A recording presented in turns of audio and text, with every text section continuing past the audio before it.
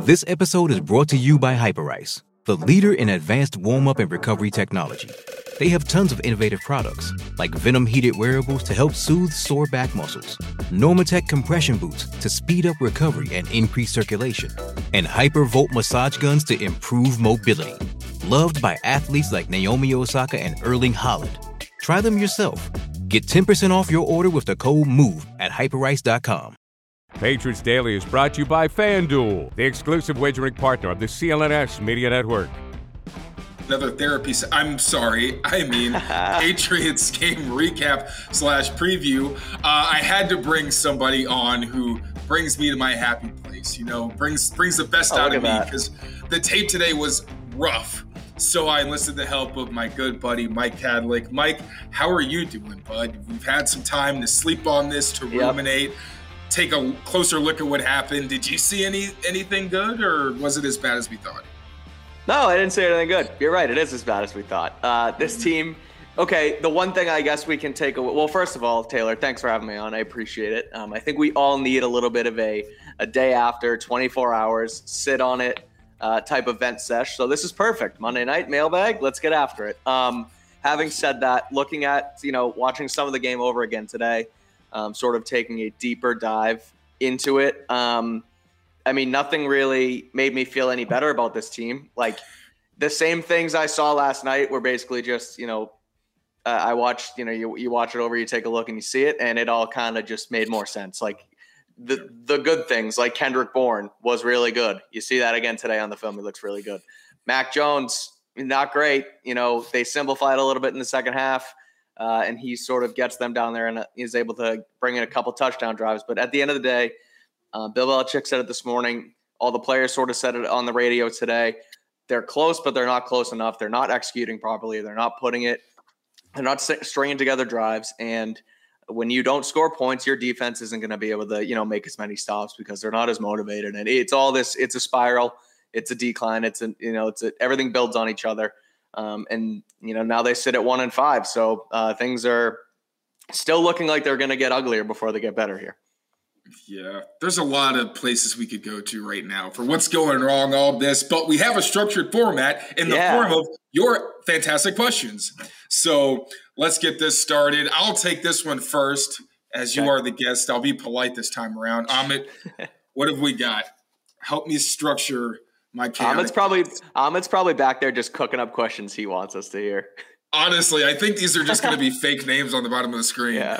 All right, so with money in free agency next year to spend and seemingly a high pick, who are the building blocks going forward we absolutely shouldn't trade before the deadline? Now, I'm actually going to pull up. Oh, look at that. A little bit of I'm actually not going to show you the clips on the side. Those are awful. But we're going to take a look at the actual roster for this question and see, who are the building blocks? Who are some people that we'd actually like to see on the team long term? Now, I'll start on the offensive side of the ball. One tough one is Kendrick Bourne, because while I am kind of nervous to see what this passing game would look like without him in it at all, I think maybe he's got some value. But at the same time, I don't think he's going to get you more than like a 4th-round pick. And is that really worth losing one of the core pieces of your passing attack? I'm not sure. Devontae Parker, I would sell on immediately, but I don't know who's going to be a buyer. I mean, I'm scared. I'm scared of that dude, to be totally honest. Like, I don't like criticizing him out loud. But at the same time. I'm with you. If you can get anything, back for that contract you signed him to this offseason, you take it, I think. Yeah, I don't think you are. That's just wishful thinking.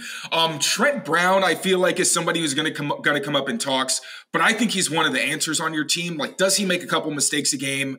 Are there, 1 or 2 snaps every game that you could point to and you're like, yeah, he totally whipped?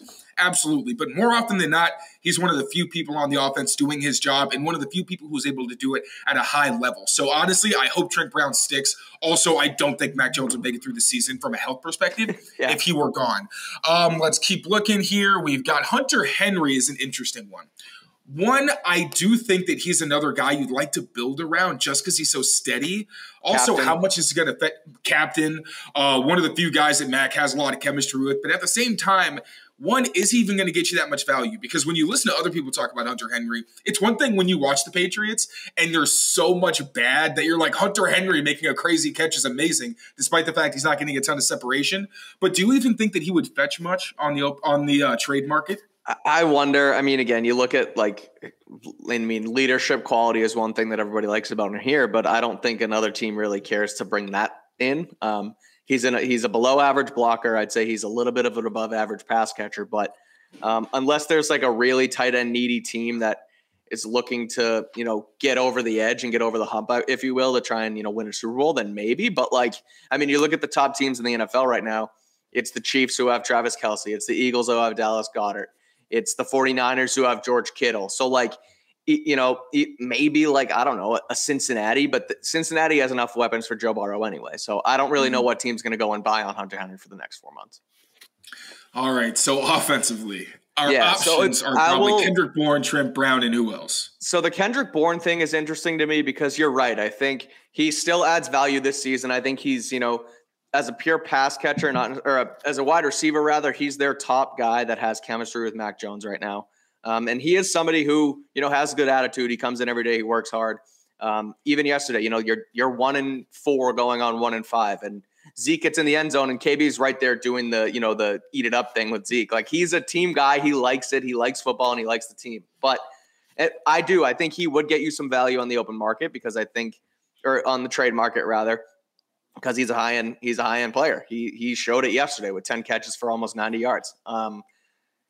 I would like to build around him if he wants to stay and sign another contract, but that's sort of the game you have to play here because I don't know if they're going to, have those talks with him before they send him off or anything like that. But if he wants to stick around, then yeah, you keep him. But if he's going to walk in free agency anyway next year, then I kind of think you have to sell him off because you're not really playing for much at this point. And that's kind of the hard part with all of these things too is, and we'll get to the defense, some of those guys that you might be able to sell off. But there's the talks and there's the rumors and there's the idea that Bill Belichick is no longer going to be here next year. Mm-hmm. But that's the guy that's going to be making the decisions right now at the deadline on who to buy or who to sell or who to build around. So if you do it now and then it comes around and in January when free agency hits in March, it's a whole new regime, then all the ideas might change. So this is definitely an interesting deadline as a whole for this team because you might have that changing of the guards. We'll see how it plays out. But if a guy like Kendrick Bourne wants to be here long term, I would rather see them extend him than trade him. And then I think we could just agree Mike Nwaneri was not an option because he's hurt. Nobody's going to trade for him right now. I agree. Defense. I also think that's another guy who, we talked about it, I think, before he even came in. But if he was going to come in and play right tackle and play well, just pay him like a right tackle. I don't know if that's going to be the case. Like you said, he's hurt right now. He was really an emergency player for them. I don't really think anybody's going to trade for him right now. I don't. Yeah, and I still think that if the roster is built well, Mike Nwaneri never should have to play tackle for you. That's a good point as well. You're right. All right, so let's look at defense because I think they've got more valuable trade chips on defense. One who is at the top of my list is Josh Uche because I think that the loss of Matt Judon has created a situation where I think Josh Uche, he's actually been pretty quiet this season. He has his flashes every game where you're like, right, that's the guy. Yeah, but that's 55. We know that guy. Exactly. But that efficiency that he had last season, that was just through the roof. Obviously, statistically, these things you tend to regress. Just for him, it happens to be in a contract year. I think that right now, you've seen without Judon, he's only had, I think, one pressure in each of the last 2 games. So he's not making the impact you want him to have. And with all this attention on him, maybe he really is just a second kind of rusher.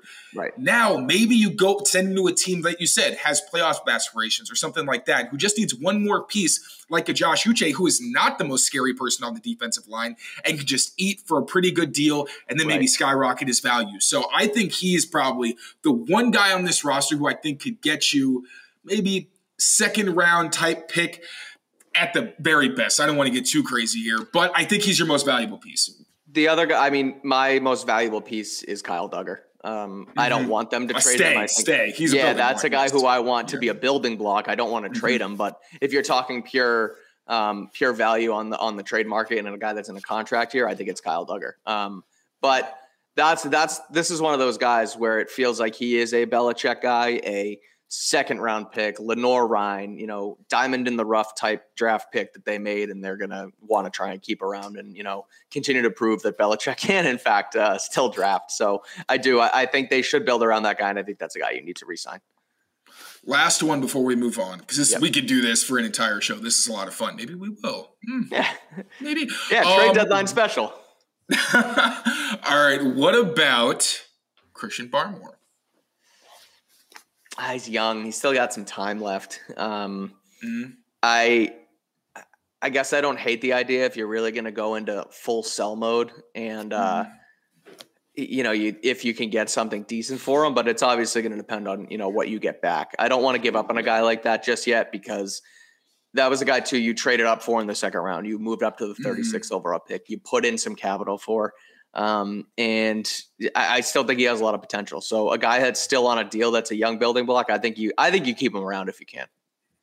I agree. I don't want to get rid of him. He just seems like one of the other guys where if he's on the market, maybe you can get something for him. But I agree. I really like him, and I want him to stick around as a building block. Real quick, pay the bills. Amit, please, and thank you. Send it over to our friends at FanDuel. Snap into action this NFL season with FanDuel, America's #1 sportsbook.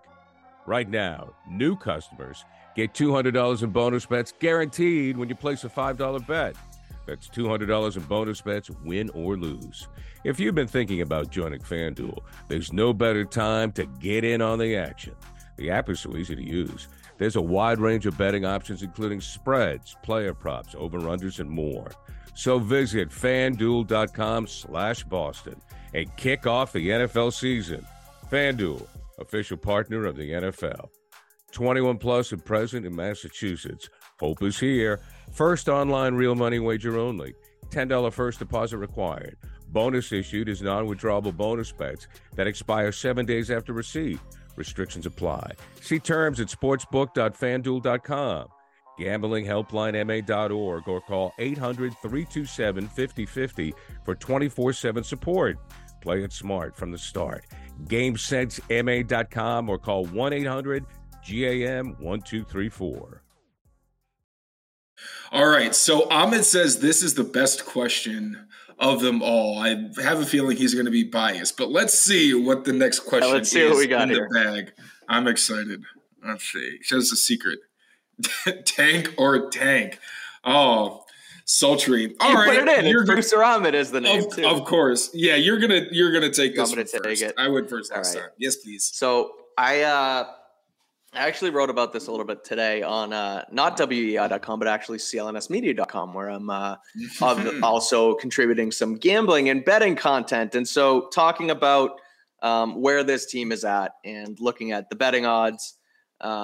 The Patriots currently have like the 5th most likely odds to have the worst overall record in the NFL this season. That's according to odds makers. That's not statistical. That's, again, odds are probably higher than that.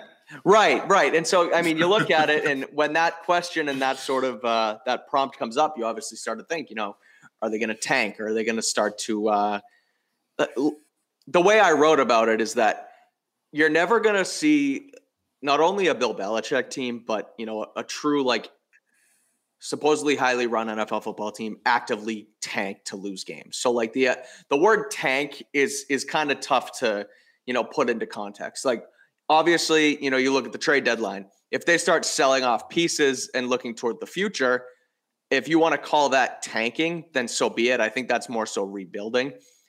Same with exactly. And same with, if you do benchmark and go to a Bailey Zappi or Malik Cunningham or Will Grier, again, that's not necessarily tanking in my opinion. That's just seeing what you have on your roster.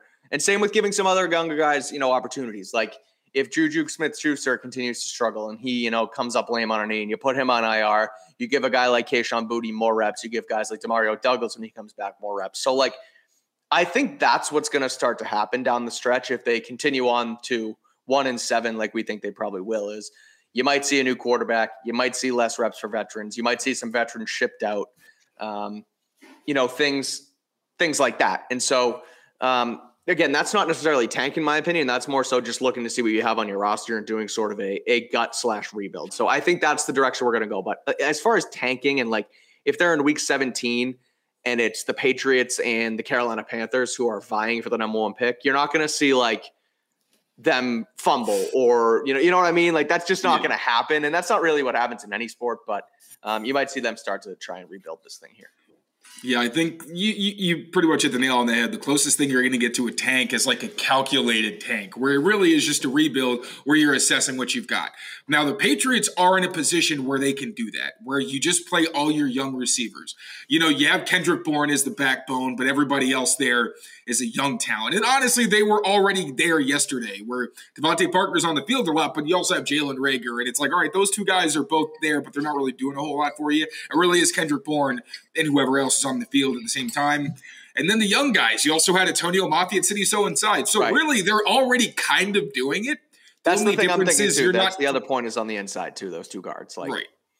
And then only thing you're taking out is Mac Jones. But I think people also need to understand that if you play all these young players, you think this offense is bad, this is still a somewhat competent NFL offense. You're talking about if you have 2 to 3 rookies or even like a Tyquan Thornton who hasn't seen a lot of football in Bill O'Brien's system, especially on the field, then that's going to go from hard to watch to impossible to watch because there's the lack of chemistry.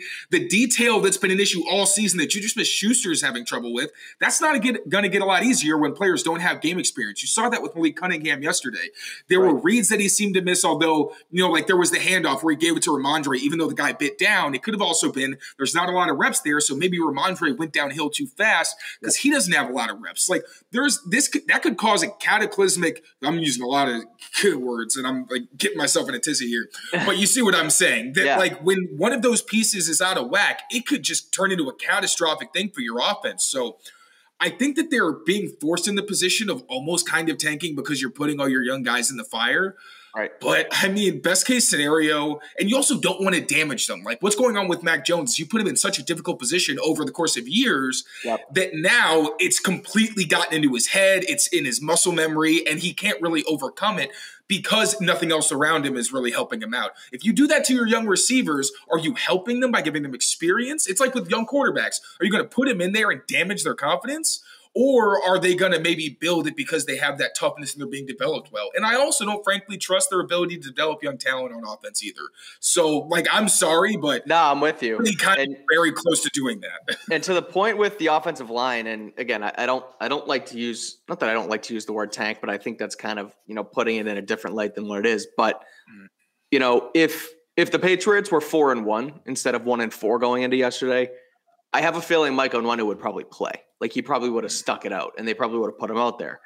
But the fact that they're not, and it's crazy to think that they're already making business decisions, in October 16th, excuse me. But that's kind of the reality of the situation. And so you wonder I wonder what they'll do with Mike Onwenu in general here, because if he's not going out there and trotting out there to, try and I don't want to speculate on his injury either, but if it's the same thing and he's a little bit banged up and isn't getting out there because they're 1-4 and they're like, forget it.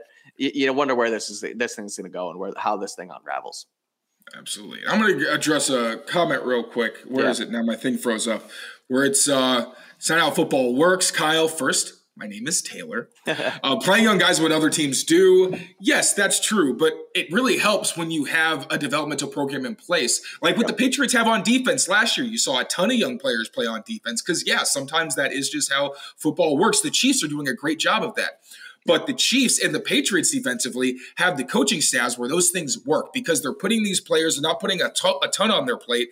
They're, as much as they can, simplifying it and making their jobs relatively easy. That's not what you're talking about on offense, especially when there's so much more. It's not like that being a defensive back doesn't involve chemistry. You have to know where your help is. There's plenty that goes into that as well. But with offense, there's so many little details and chemistry in terms of the quarterback and receiver being able to even connect because they understand each other. So, and Tyquan Thornton can't be worse than Juju. Right, but there's to your point, like there's a big difference between last year putting in a Jack Jones earlier than you might have wanted to on a defense that is naturally pretty good at developing and teaching cornerbacks. Like you look at the J.C. Jacksons and the Malcolm Butlers of the world, and like people like that who have come in here, been able to be plug and play pretty well because they're good at that. That's different than taking Kayshon Boutte and just plugging him in yesterday because he's young and he might as well be better. Like that's just not how it works. There's a lot more to it than just plug and play. Yeah. I just want to address the Juju and Tyquan thing because it's bugging me. I don't even necessarily disagree because Juju's literally not done anything. Like I'm not even saying relative to that. I'm saying, like you said, a Boutte or a Cunningham where it's like you think it's bad now. Wait till you get guys in there who don't have reps. Reps are very important. Exactly. All right, Amma, let's move on. But yeah, it's a good question, but good job, producer Amit. Let's see. How much blame should be placed on Adrian Clem for the O-line play and on Bill for hiring him? This is one where I wasn't really sure yet. And I think I was pretty close, but I think we've just reached a boiling point where Adrian Clem has had a tough hand dealt to him because he had to develop a lot of young mid-round offensive linemen very quickly. And two of the pillars of the offensive line have been hurt.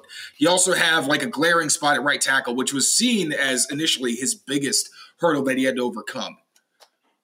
And it's always hard to judge exactly how a coach is doing. Not everybody's Skarneckian. Not everybody can take the undrafted guy that you signed last week, plug him in, and he like gives up a couple pressures, but you're like, oh my God, that was incredible. I didn't even expect that. Like not everyone is Scar.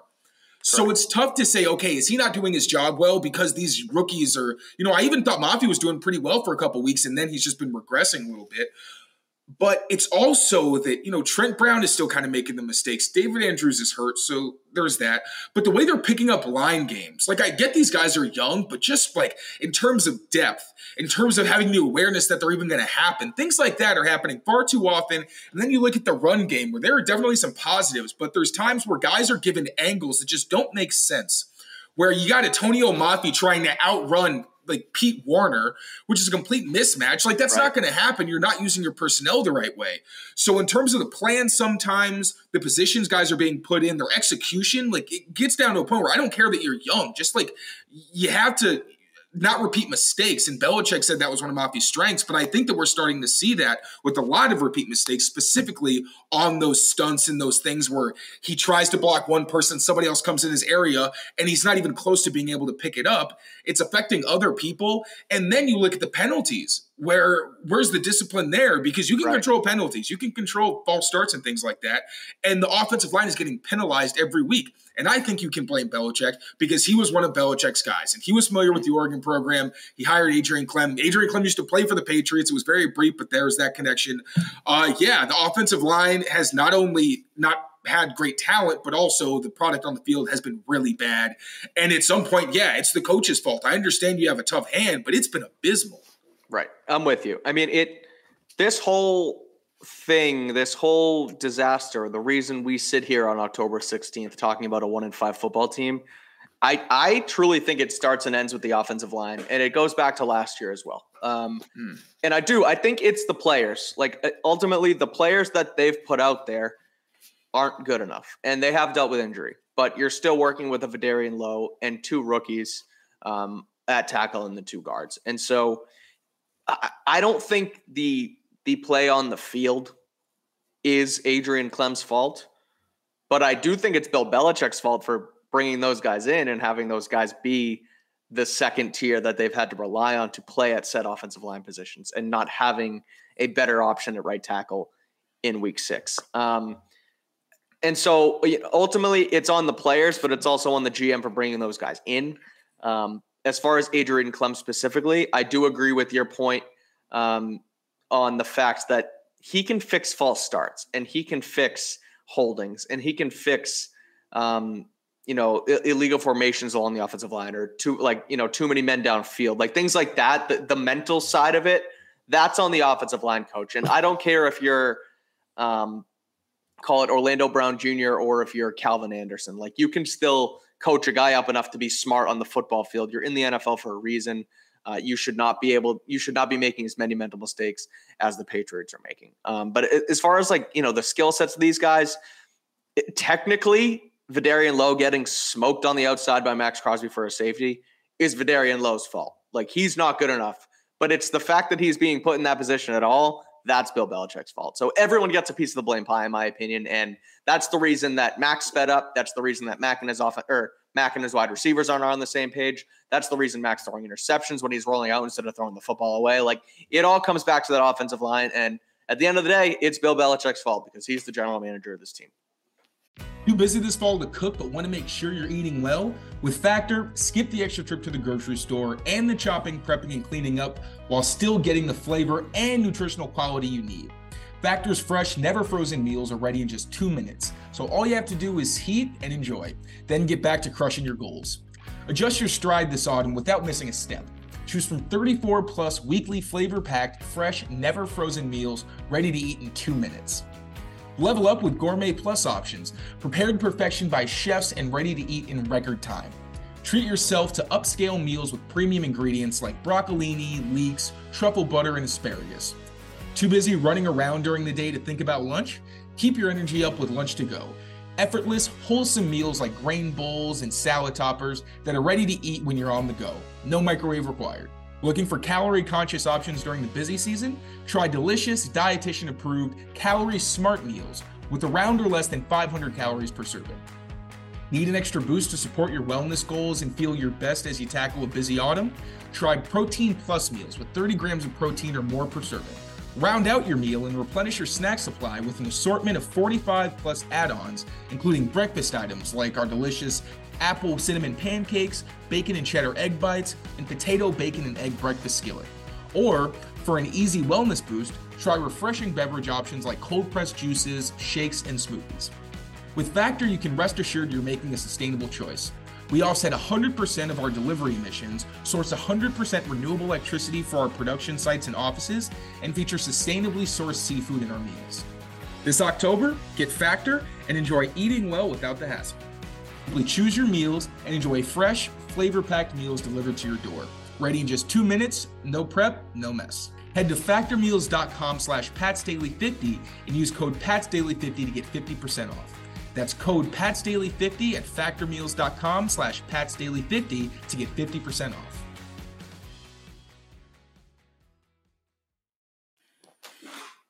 That's what he says. It all falls down to me. I'm the head coach. And at the same time, when a product is this bad, it never is one or two people. It's blame pie all around because no one's doing anything to the level that they need to be doing it. No one's doing anything. Just cut that, Amit, and make that the promo. No one's doing anything. All right, what else we got, Amit? Maybe one more from the mailbag, and then we'll start taking some questions that you've got live.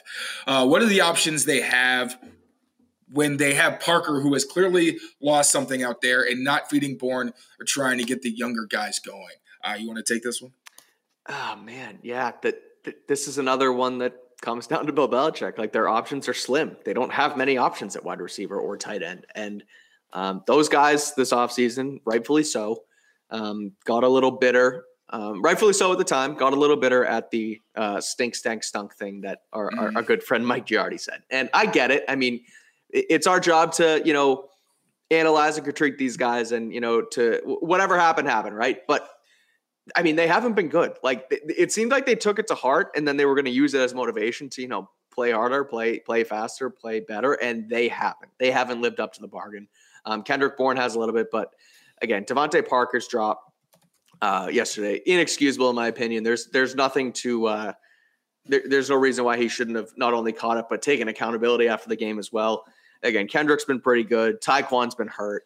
Demario Douglas, I think, has been solid, but could be better as far as like a route runner and understanding spacing in the field and things like that. And we'll see what kind of impact he makes when he comes back from his concussion this week. But no, Parker, you're right, has clearly lost a little something out there. I don't know why they haven't turned to Kayshon Boutte yet, at least like yesterday.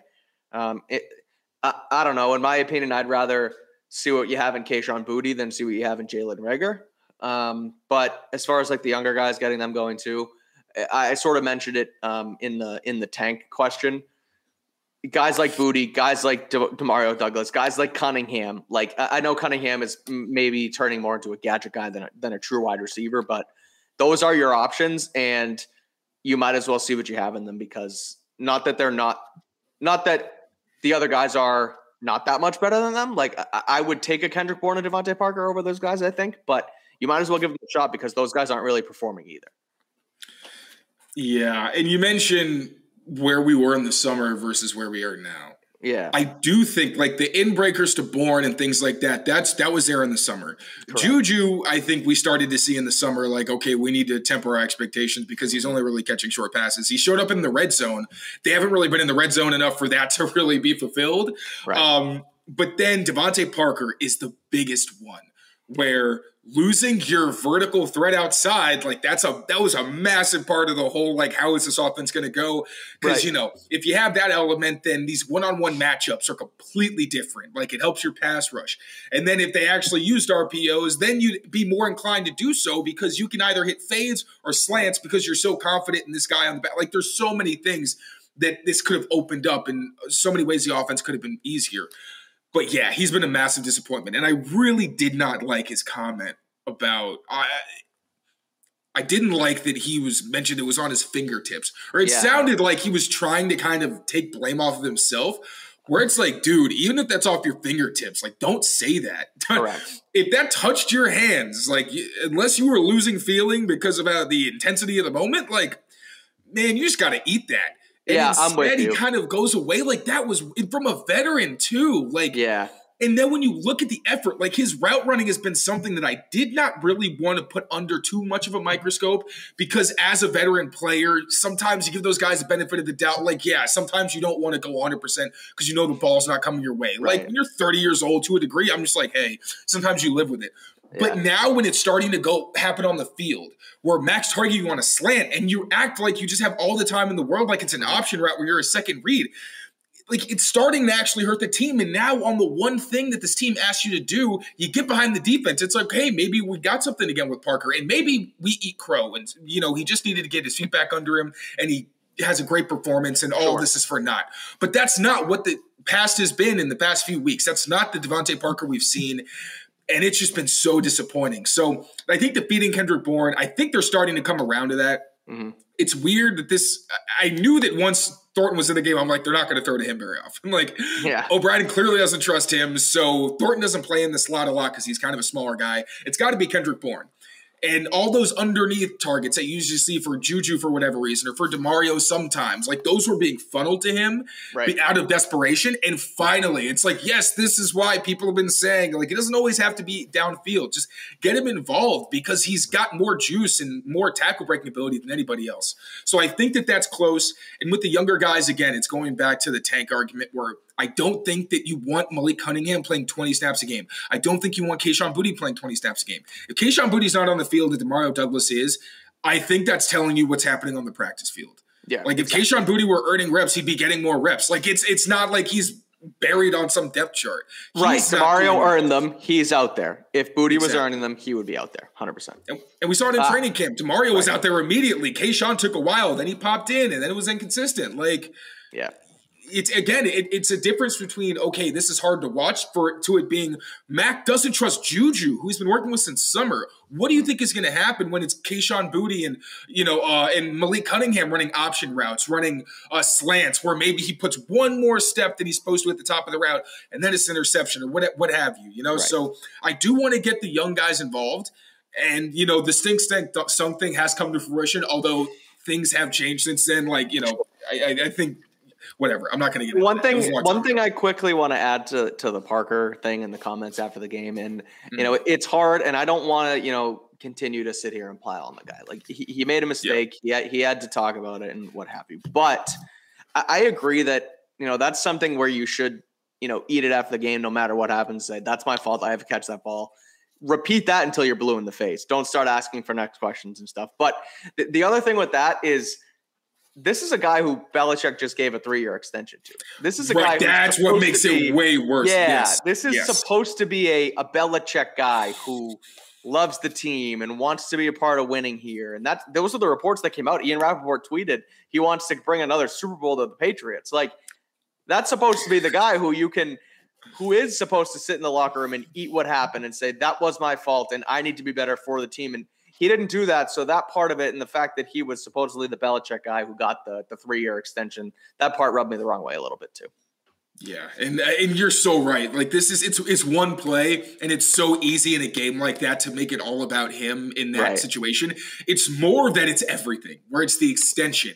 It's what he said afterwards, and the fact that there hasn't been a level of production where you're like, all right, like with Kendrick Bourne, I think like he had the drop earlier in the season, but it's like you can't really point to Kendrick Bourne and say like he's doing it again. Like this is an issue. It's like at some point you give him grace. Sure. But Devontae Parker hasn't really earned that grace, especially with the lack of effort. Because when you lack effort, then it's like when you have a gotta have it play fall through your hands, all of these things combine and create a much uglier picture. Yeah. Exactly. Yeah, well, I'm hungry. And now I just can't. I keep thinking factor. I can't wait to get some in my belly. So you know what? Let's pay the bills. Thank you, pal. Does Monday at the office feel like a storm? Not with Microsoft Copilot. That feeling when Copilot gets everyone up to speed instantly? It's sunny again. When Copilot simplifies complex data so your teams can act, that sun's shining on a beach. And when Copilot uncovers hidden insights, you're on that beach with your people. And you find buried treasure.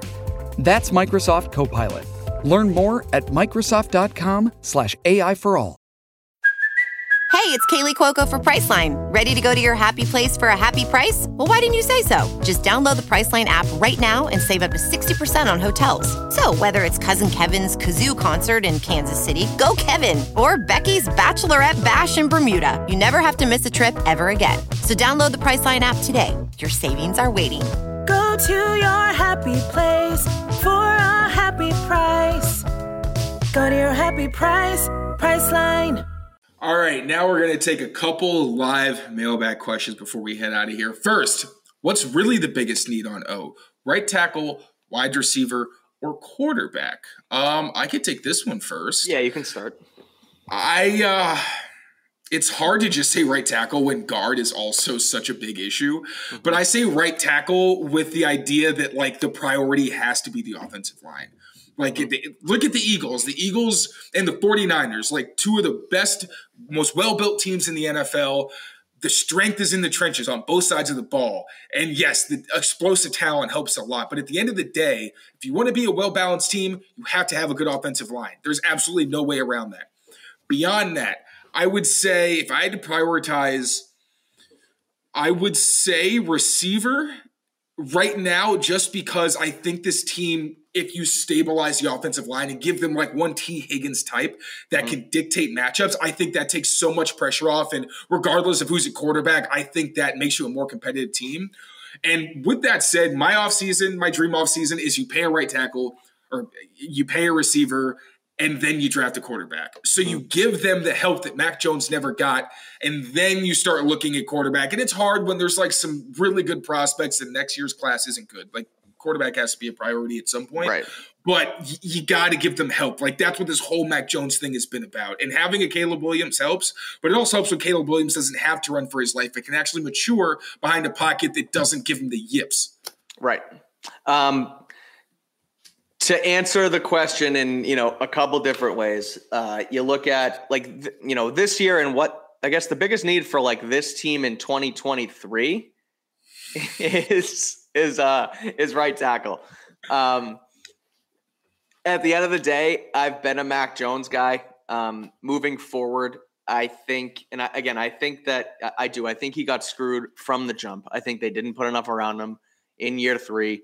We're now here and we're at 1-5, and he looks like, he's not a good caliber NFL quarterback. And so heading into the offseason, I think the biggest need is quarterback, because I think Mac Jones is, in my opinion, irretrievably broken. I think the timing, the footwork, the confidence, I think all of it's shot. And I think it's been a compounding thing over the last 3 years where it's going to be nearly impossible for any, offensive coordinator, quarterback coach, head coach to come in and fix it. At least not relatively soon. I think it's going to take a lot for him to get, his confidence back and his mojo back as an NFL quarterback. So I think this offseason, I think quarterback's number one because it's the most important position in football. However, I'm starting to come around the idea that offensive line is in fact the most important position in football, because you mentioned Caleb Williams. I watched Caleb Williams on Saturday night, and he looked a lot like Mac Jones back there. He didn't have the protection. Literally. He was running around like a chicken with his head cut off. He was trying to make plays with his hair on fire, and he threw 3 interceptions, and they got beat by Notre Dame because they couldn't handle the rush, and that threw the entire USC offense off. That's with Lincoln Riley calling players. That's with the best player in college football as your quarterback. So at the end of the day, you need to keep those guys protected, and you need to give them time with their wide receivers to try and get that chemistry going and try and get, the whole operation going. So it comes down to the offensive line. So long story short, this year, the biggest need is still and was right tackle, because you're not going to get a better quarterback in here this year. Moving forward, you need to find a quarterback of your future. And this time, whether it's Belichick, whether it's Matt Groh, whether it's Gerard Mayo, whether it's a new GM, new head coach, whoever that quarterback is, you need to surround him with a competent offensive line and talent around him. And that's sort of where my head goes. Absolutely. I keep having this fantasy in my head that Mac Jones could be a good bridge quarterback, but truly, man, I don't know if he's going to make it out of this season with his head on his shoulders. That's the part that's too bad is and I do sometimes, receive a lot of flack for being a Mac Jones guy, but you look at him coming out of college and you look at what he did in year one, and you look at the sort of, some of the flashes this year, last year, and obviously, his I keep wanting to say freshman year, his rookie year, he was there and he could play quarterback in this league, and Bill said it himself too, but it's just, it's too far gone at this point. He's happy feet. He's taking sacks when he shouldn't. He's, no plan. He's throwing the ball away, or he's not throwing the ball away when he should. That play to Hunter Henry yesterday, after everything you've been through the last 5 weeks, the interceptions, the costly turnovers, you break the pocket. Yeah, it's making you cringe. And I was watching it too. And he broke the pocket on that interception. And I was yelling at my TV, just throw it away. Just throw it away.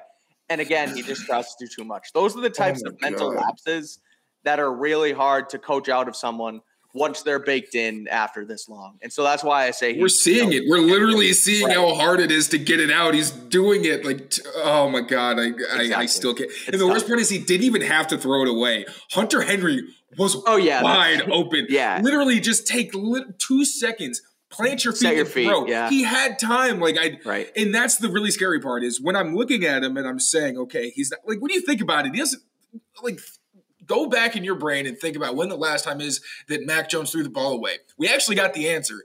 And I'm pretty sure it was the throw that sailed to Mike Gesicki, because Mike Gesicki just lost so badly on an out route, where I don't even know why that was the matchup you want.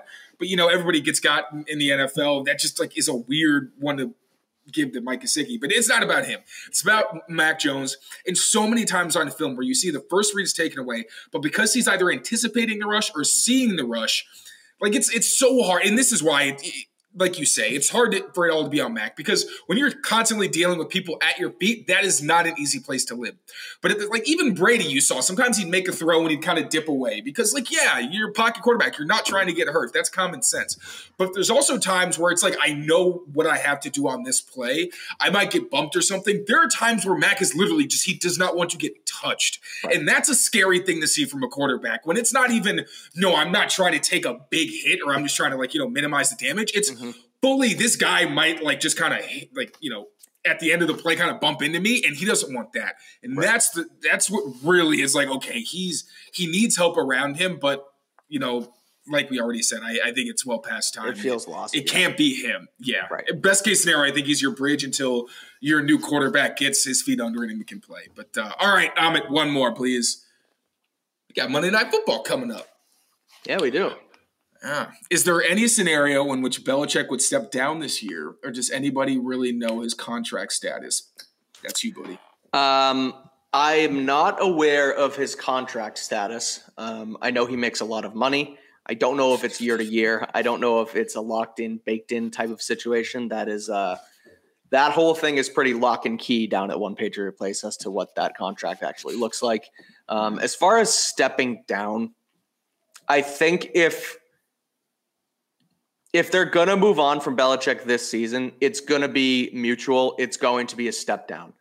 I don't think they can fire him. And I've gone back and forth on this over, the last 2 weeks, 3 weeks, as they've, continued to get blown out and lose. It's when is enough going to be enough for Robert, or when is enough going to be enough for Robert Kraft? And I thought that there was a chance that things could have blew up last week after the loss to the Saints, and Robert would just be so pissed, and he storms downstairs and he yanks him out. And like, again, this week too, I'm like, oh, if they get blown out again, you could really see this hitting the fan. But at the end of the day, there's not enough infrastructure outside of Bill Belichick in Foxborough for Robert Kraft to fire Bill Belichick in season. Because if you fire Bill's hands are on everything in Foxborough. He runs the scouting department.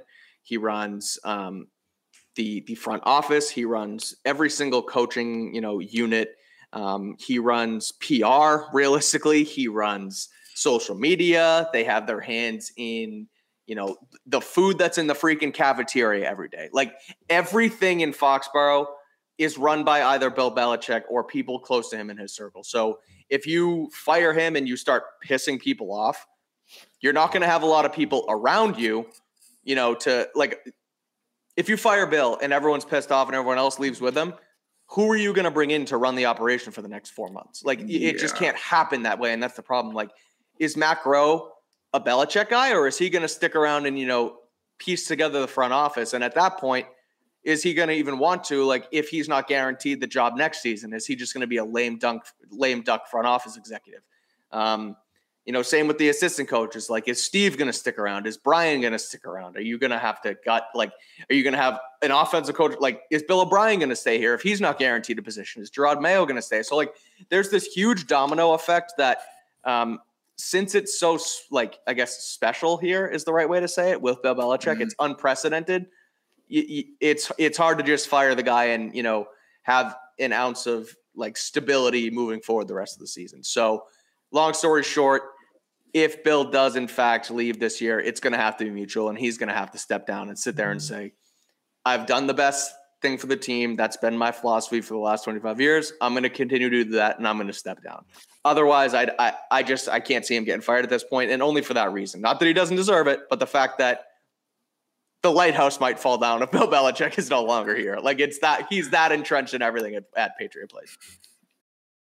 It's only a kick,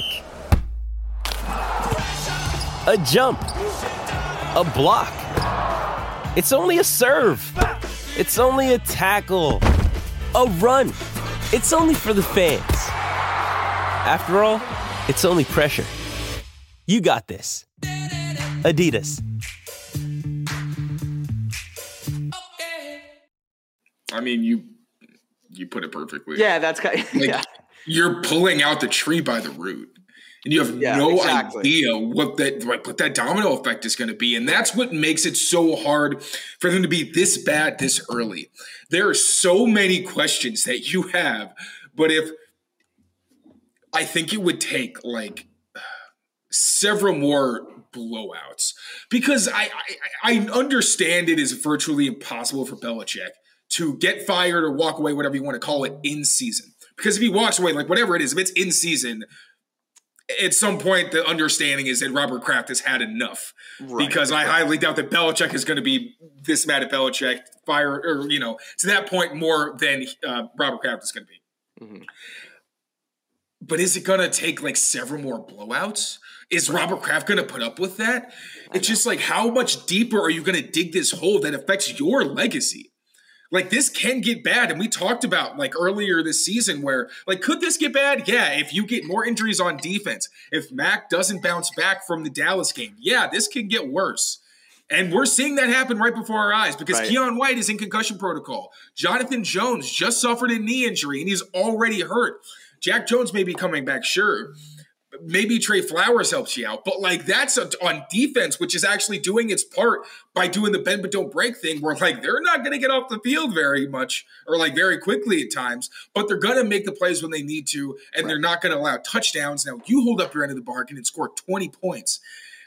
And we're at a point now where it's looking like maybe, the Kendrick Bourne and DeMario Douglas experiment works. Yeah. But it just doesn't seem like this team's going to be competent very quickly. So you're just going to have to drag yourself. I was waiting for this comment. I was waiting for that comment. Like, literally, that's how, Like, that's how much Belichick is involved. Like, the cable bill. Yeah. I agree. Spec the Des. What's going on? Like, I was reading and I started laughing because I was reading the live comments come in. Like, that's how entrenched he is in this place. And so it's not as easy as everyone wants it to be for them to just pull the plug on him. Yeah, but I guess that just is where I was trying to get to was how bad can it get? Right. And how much are you going to put up with? Because, again, it could get so much worse. And then it's okay if you do, then there's no real direction that you can go. Because like we're talking about the trade deadline. We don't even know how that's going to work out because I think Bill has to have some understanding of like, I'm probably not going to be running this team for very much longer. Right. So how much weight do you put more into Matt Groh? And like you said, is Matt Groh even going to stay? Are you getting Bill O'Brien's guys? Because Bill O'Brien could leave, and you're hoping the defensive staff stays because the defensive staff has been fantastic. These are consistently good defenses. Like, how much effort is Bill going to want to put into the deadline if he knows that he's not coming back next year? Is he going to want to set up this place to succeed moving forward? Or is he just going to be so annoyed that he's not going to be back here and say, well, I don't know what they're going to do? Like, it's just, the whole thing is, it's very interesting. This organization's in a very interesting spot right now. And it's like, and I was thinking I would hope that he would at least take like a Bruce Arians role and kind of usher the team into the next. But like, do you trust him to be a consultant? Like, obviously Belichick knows so much. Like, I'm not acting like get him out of the door, he's an idiot. I'm not saying that. But seriously, his perspective is clearly not where it needs to be to build or to field a competitive football team. And it's just how much can you really take what he has to say about your roster construction into consideration? It's a really, really tough situation for someone who's built up so much good faith. And for it to just have, the signs and the breadcrumbs have been there, and then just like the bottom got too high and just completely fell out. And it's crazy. Where do you go from there? It is. It's wild. And I've brought up the date like 3 times today because it is crazy that it is only October 16th and we're already having these conversations of a 1-5 football team. Like, you're right. Usually you're hoping they turn it around by September. You're like hoping by Thanksgiving. Yeah. Like, it's a good way to put it. Like, the bottom has just all of a sudden, like you said, breadcrumbs, and it got hot, and all of a sudden it just fell, and it fell freaking fast. So, I mean, we're just going to have to kind of, watch it play out and see what happens here. But it's interesting. I don't know if this is more therapy for me or for you or for them. I hope everybody else feels as as a little bit fresher. I needed this. So thank you all very much. Thank you, Mike, for putting up with me. Of course. I needed to talk to somebody about this. Thank you all for your great questions, for the interaction. Anything you want to say to the people before we get out of here? No, all I got to say is thanks for watching. Happy to be back on Press Pass. These are my stomping grounds for some time, and I'm happy to come back anytime you want me, Taylor. So thank you for having me. You're welcome all the time, my friend. Thank you all so much once again for coming in, for your questions, all that good stuff. Take care of yourselves. Take care of each other. And we'll see you next time. Peace.